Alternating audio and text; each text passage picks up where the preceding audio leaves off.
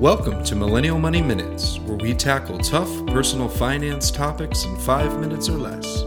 With your host, Grant from MillennialMoney.com and Matt from DistilledDollar.com. Hey everyone, today we're going to talk about short-term investing. This is a scenario, say we're trying to save up for a down payment and we have a couple years to save up and we want to put our money to work for us while it's saving. What do we do with it? So personally, my take on it, and Grant will share his, but my take is if it's 2 years, say in this example, and we're saving up, I would put it into something like a bond index fund. I think anywhere, if I put anything into equities, I feel like that would be far too risky on a short timeline like that, a year or two, because if there was a market correction or even a crash, our home down payment might not be able to be replenished as quickly, and it sort of, throws a big gear or a big wrench into all the gears. So I would invest it just for a conservative, look for like a 1-3% bond return into a bond index fund, particularly in Vanguard. That's what I would do to invest short term. What about you, Grant? Yeah, I think I'd probably be a little bit more aggressive than that, with the caveat that there's a lot of times when you think that you'll need the money in 2 years and then you end up not needing it, right? So this is one of the reasons why I'm a huge believer in just investing your emergency fund, right? So you might be sitting on $20,000 or $30,000 of cash right now as your emergency fund, but if you would put that into the market, say you don't need that emergency fund ever, if you put that into the market, a few years ago, that $20,000 or $30,000 would probably be, $10,000 to $15,000 more than if you would have just left it in cash. And so for short-term goals, if you really know that you're going to buy a house in 2 years, like you definitely know, like you're 100% sure, then I agree with Matt, just being more conservative. I probably wouldn't be as conservative as just a bond fund. I'd probably do something like a Vanguard Wellington fund, which is about 65% equities. 35% bonds but with that being said, if you really want to be sure and protect the principal, investing in a bond fund, anything is going to be better than just a savings account.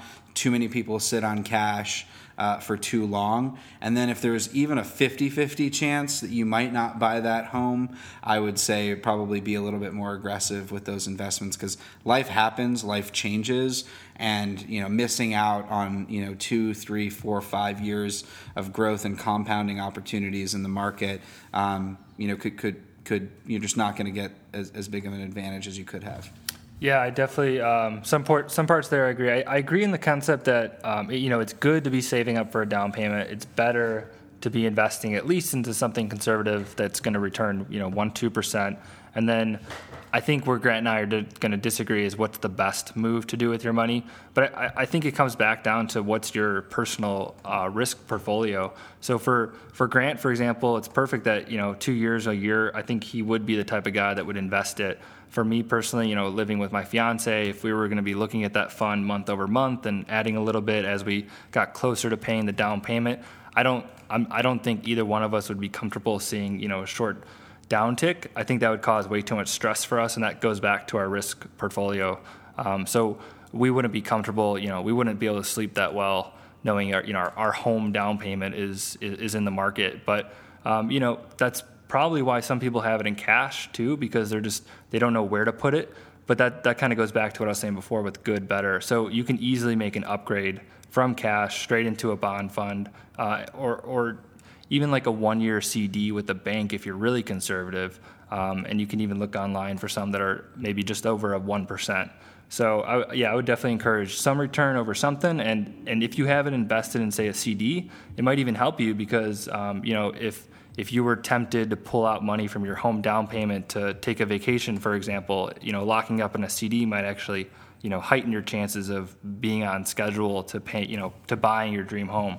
So yeah, but if there's any chance that you're not going to buy that home, or there's just any chance that perhaps you're doing well in your career and you know you're going to get a salary increase and things are going really well for you, don't sit on the sidelines too long with that money. We see it too often that someone says, I'm saving for a down payment. 5 years later, they haven't invested at all. Their plans change. They move out of town. And then they've lost all of that growth opportunity. Or even worse, they spend that money on something else that right. They don't want to buy the home, and then all of a sudden I'm not buying a home. I'll buy a car. I'll buy a new truck. Yeah, exactly. Something else. So don't do that. But hope this was helpful, and we'll chat with you soon. Thanks for listening to Millennial Money Minutes. If you liked this podcast, please leave us a review on iTunes and subscribe. If you want us to cover a specific topic, use #MillennialMoney on Twitter or visit millennialmoneyminutes.com.